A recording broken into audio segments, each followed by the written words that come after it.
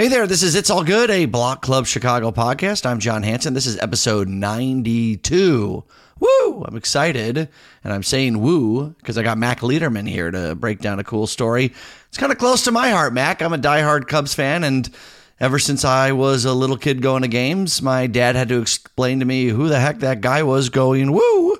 And Ronnie Woo Woo, he's been a fixture of the ballpark for a long time, and you got to follow him around and profile him, huh?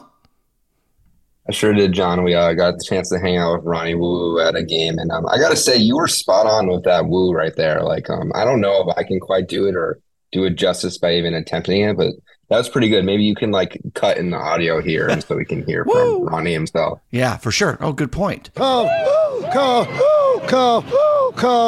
Yeah, that's Ronnie Woo Woo. That's his voice, and he goes woo woo around the ballpark. He's been doing it for a long time, Mac.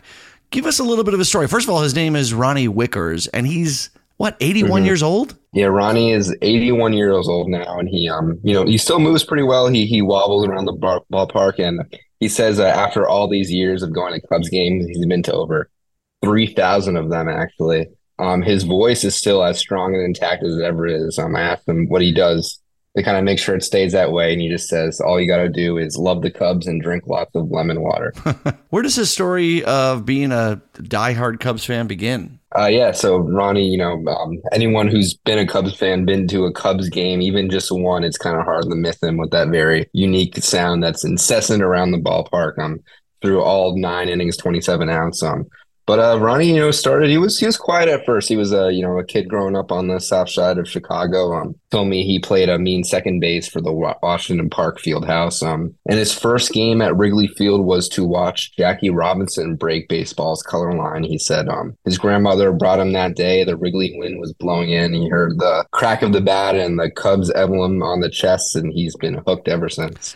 And that was back in the 40s, and that's incredible. Mm-hmm. But he's a South Sider? Yeah, native, born and raised South Sider. It's just something about the Cubs and that Wrigley magic that I think he couldn't deny. Yeah, for sure. Okay, so how does he go from being a fan to going to games and going woo? What's the story that started the woo? So if you've seen Ronnie, you've noticed he wears a full Cubs uniform from top to bottom. He wears it actually wherever he goes. One fan who loves him told me that she ran into Ronnie at an Aldi in Uptown, and he was still wearing the uniform. So this guy lives, breathes the Cubs 24/7, 24 hours a day.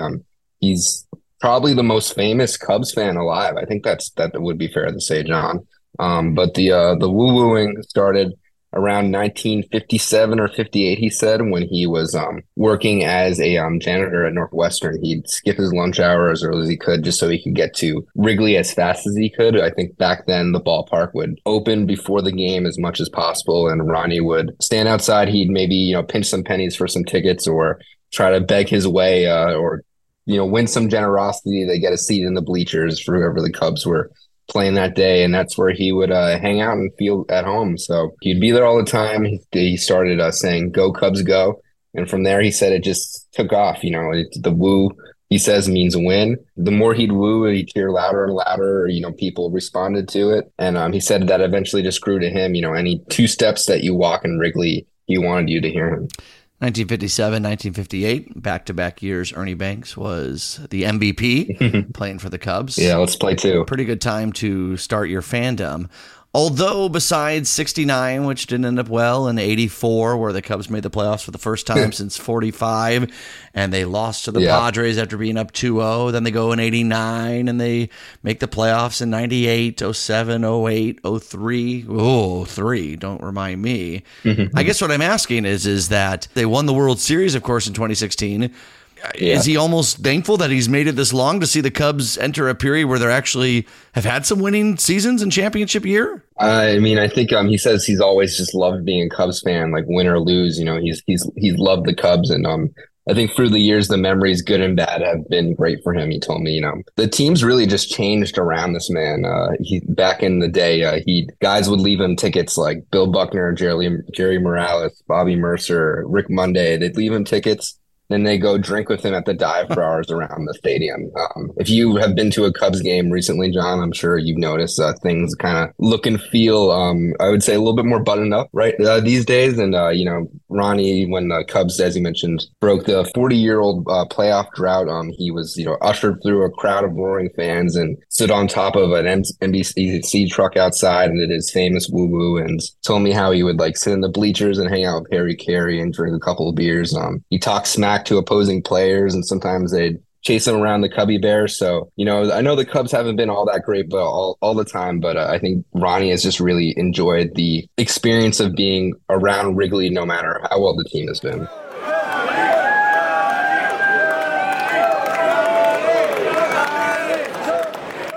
What do the Cubs think of Ronnie Woo Woo? That's a complicated question, John.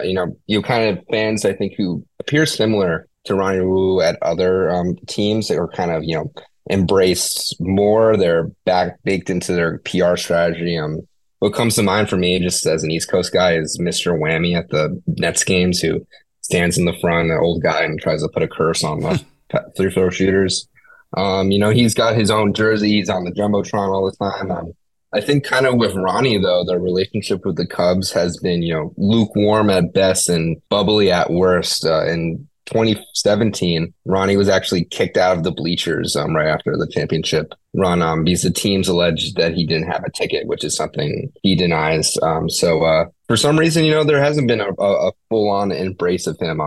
He did, though. The previous ownership allowed Ronnie to, sing "Take Me Out to the Ball game" during the seventh inning stretch after a bunch of fans really, really pushed for it. So that was kind of his one shining moment. But the team, I think the team, and what I saw from the security around Ronnie Woo as he kind of made his lap around the stadium, is that they tolerate him while the fans adore him, and it just is going to kind of live in that gray area.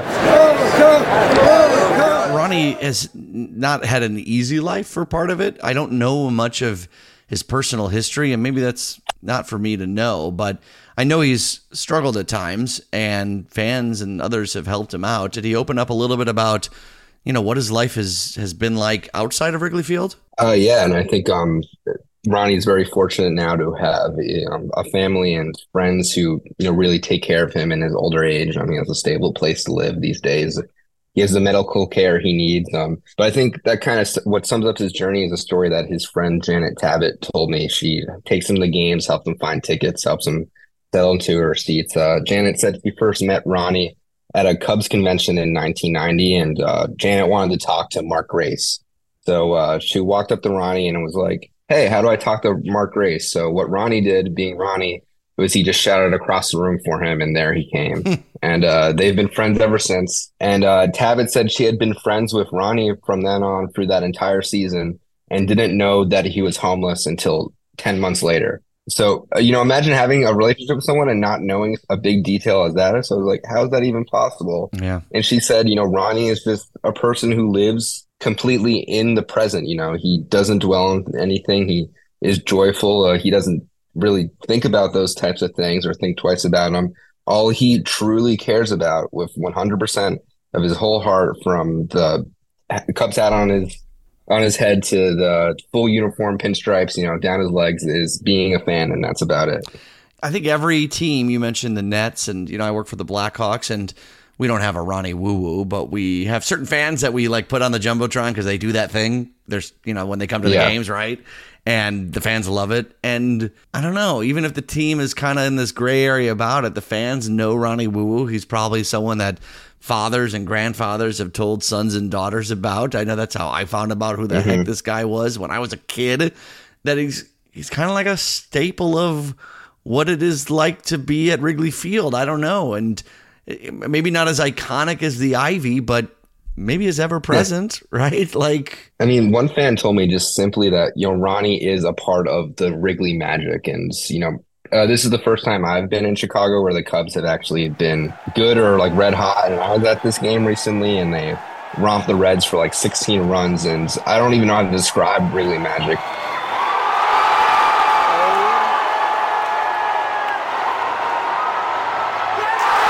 To me, it feels like a real thing. And Ronnie is, the spirit and the sound of that. His voice is almost baked into the ballpark. He knows the grandkids of fans. He knows everybody who's ever been to a game at Wrigley. Go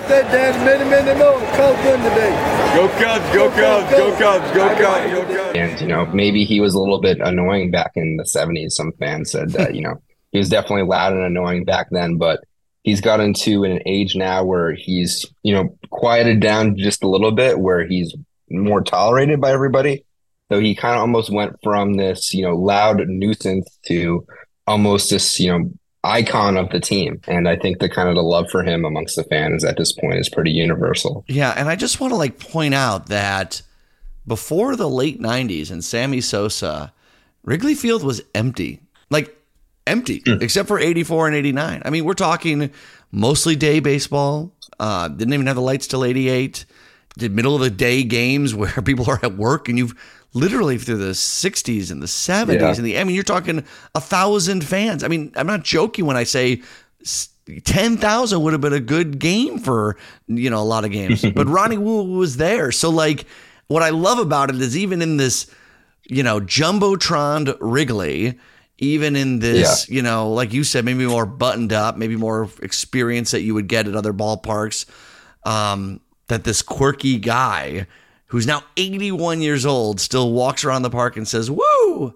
It just, I don't know. That's kind of magical. Yeah, I mean, Ronnie is kind of the last remnant of what the Cubs used to be, right? I mean, I don't think he's being dropped tickets at the door last minute by players. I don't think he's going out to the dive bars around the stadium anymore like that with the players. The Cubs have really just much changed around him, but there's something I think kind of just quirky and unique and very charming about the down and out Cubs, and Ronnie Wu is kind of the last piece of that. And I think if we're going to move into this new era of Cubs baseball, it's important to have him as a little bit of memory of what the team used to be. Amen. Well said, Mac Lederman. It's a great story. I've never really read as much as I know Ronnie Wu. I haven't read a full write-up of him. And you did it. Nice work and nice job to Colin as well for great photos and videos. Mac, thanks for joining us. Thanks, Sean.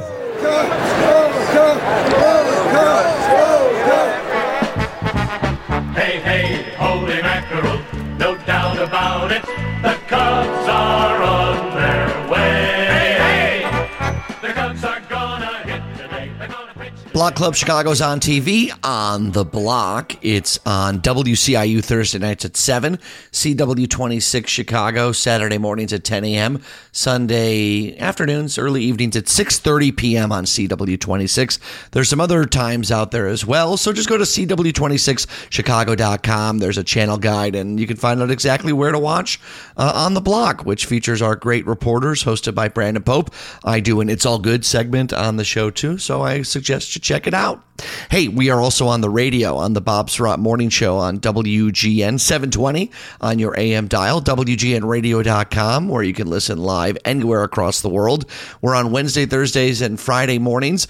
Bob was out. Wendy Snyder was filling in and chatting with Seamus Toomey. Seamus is editor-in-chief and co-founder at Black Club Chicago, and some sad news in Chinatown. Sad closing restaurant news indeed, Wendy.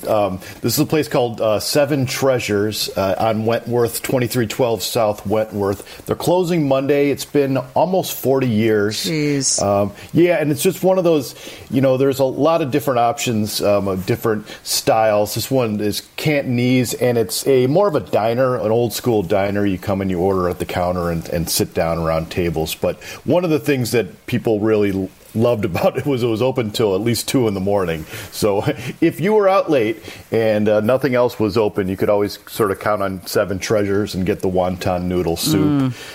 So it's interesting. There's just been crowds lining up to get into this place now for the last couple days when word got out that they were closing. So if you're planning on going down and checking it out for the first time or having one last run at it, just know that you may have to wait in line a little bit, but it'll be one of those experiences where I'm sure the people in line will be telling their stories about why they loved it and why their parents took them there, and etc. So reunion time at Seven Treasures, 2312 South Wentworth. If you've never been there before, folks out there, but yeah, plan on a little time. And the owner, Benjamin Au, he's retiring. He's been doing this for 40 years.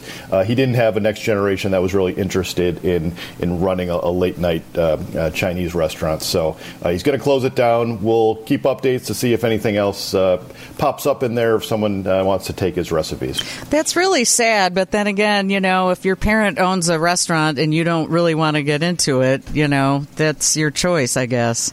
Yeah, you see that a lot, not just in restaurants, but just so many businesses, and that sometimes it just leads to the end of an era. But I get it if that's not your passion. You don't want you can't force them. No, and it's a lot of work. I always think I like to cook, so I thought someday I'm going to open up a restaurant, and then I watched The Bear and thought I will never do that. It's just 24/7, 365 days a year of working it. Yep, absolutely. I'd rather stay outside the kitchen and enjoy their lovely work. Yeah. All right. Free food from a grocery store. What? Yeah, this is a cool story. It's a nonprofit working out of the Englewood neighborhood by the name of Dion's Chicago Dream, run by a guy named Dion Dawson, who's just a really great guy. He's one of those guys that has more energy than anybody else, and it just works 24 hours a day. He started this charity, and he raises money from donors and from local foundations, and just from donations from companies as well that donate food. So just yesterday, he started this program called the Dream Vault. And if you can picture those Amazon lockers that pop up around town, this is like that, except it's he stuffs each one of them with fruit and vegetable for one family. That's enough for a week. And then they get codes where they can go and pick up all the stuff, and then they'll be able to refill that same shelf for another family to come in. So he's working on about 175 households in this first project. He opened it up yesterday at the old Whole Foods in Englewood that closed, and now it became a Save-A-Lot. And he talked the owners there into, hey, let me put this in your place. You're trying to serve the community. Let me do my service project here. So it opened yesterday, 175 households. He's trying to open up a bunch of these around the city, and there's no income requirement. You really just have to apply for it. And if you're one of the first people to do it, you can get on the list, pick up enough food. And he said, hey, use the money you're saving for gas or for your electric bill or something like that. Just trying to, with the soaring prices, he's just trying to help out his neighborhood and perhaps neighborhoods around the city. So it's a great project. It's called Dion's Chicago Dream. If you want to check out more about him, he is a ray of sunshine and a fun guy to know. And a great man, Dion Dawson. What a great accomplishment. And finally, this morning, there's a guy who's riding his bike through how many communities in one day? So basically, yeah. And by the way, this is something I could never do. I could maybe make it a couple blocks. Yeah, I would say I'm not sure I could want to drive through every single Chicago neighborhood. Even that sounds exhausting. His name is Benjamin O'Malley, and he basically biked in one day through every single Chicago neighborhood. It was 150 miles over 12 hours. It's a little confusing, but Chicago's got a bunch of neighborhoods, and they also have these community areas, which more or less mirror the neighborhoods, but they're a little bit larger. So whereas we have 77 official community areas, there's probably 120 actual neighborhoods, but close enough. He hit all wow. 77 of them. We've got a map on the story about it, and it's basically it's a big. He did it very intelligently. It's not quite a circle of city. He jogs in and out a little bit, but 150 miles. He did it really just to challenge himself and just sort of inspire inspire other people to do it. But he said his highlights were Big Marsh Park, which is down on the southeast side. They turned an old landfill into a really cool park. The Des Plaines River Trail on the opposite corner on the northwest side. The Pullman Monument. Just some of those fun sights to see, especially if you're on bike and you clear out a little bit from the neighborhoods and get a little open air. How long did it take him? It took him 12 hours, but he did stop at Sharks Fish and Chicken in Washington Park. Well, come on. For catfish. And again, that it sounds great, but that's something I might need a nap for afterwards, not right. Finish off the rest of my 150 miles. And he topped it all off with a Super Dog, which makes perfect sense. Yeah. So if you ride 150 miles, you could definitely burn off that kind of calories. But it sounds like a fun Chicago trip. Benjamin O'Malley, maybe he'll try to organize, bigger events for, get people to go with him next time. But fun way to celebrate Chicago's neighborhoods. Well, cool. Seamus, you have a great weekend, okay? Thank you. You too. Extremely local news. Seamus Toomey, editor-in-chief and co-founder of Black Club Chicago. WGNradio.com for all of our previous visits on the station. Okay, that'll do it for It's All Good, episode 92. We'll drop another pod on you next week. No doubt about it, the Cubs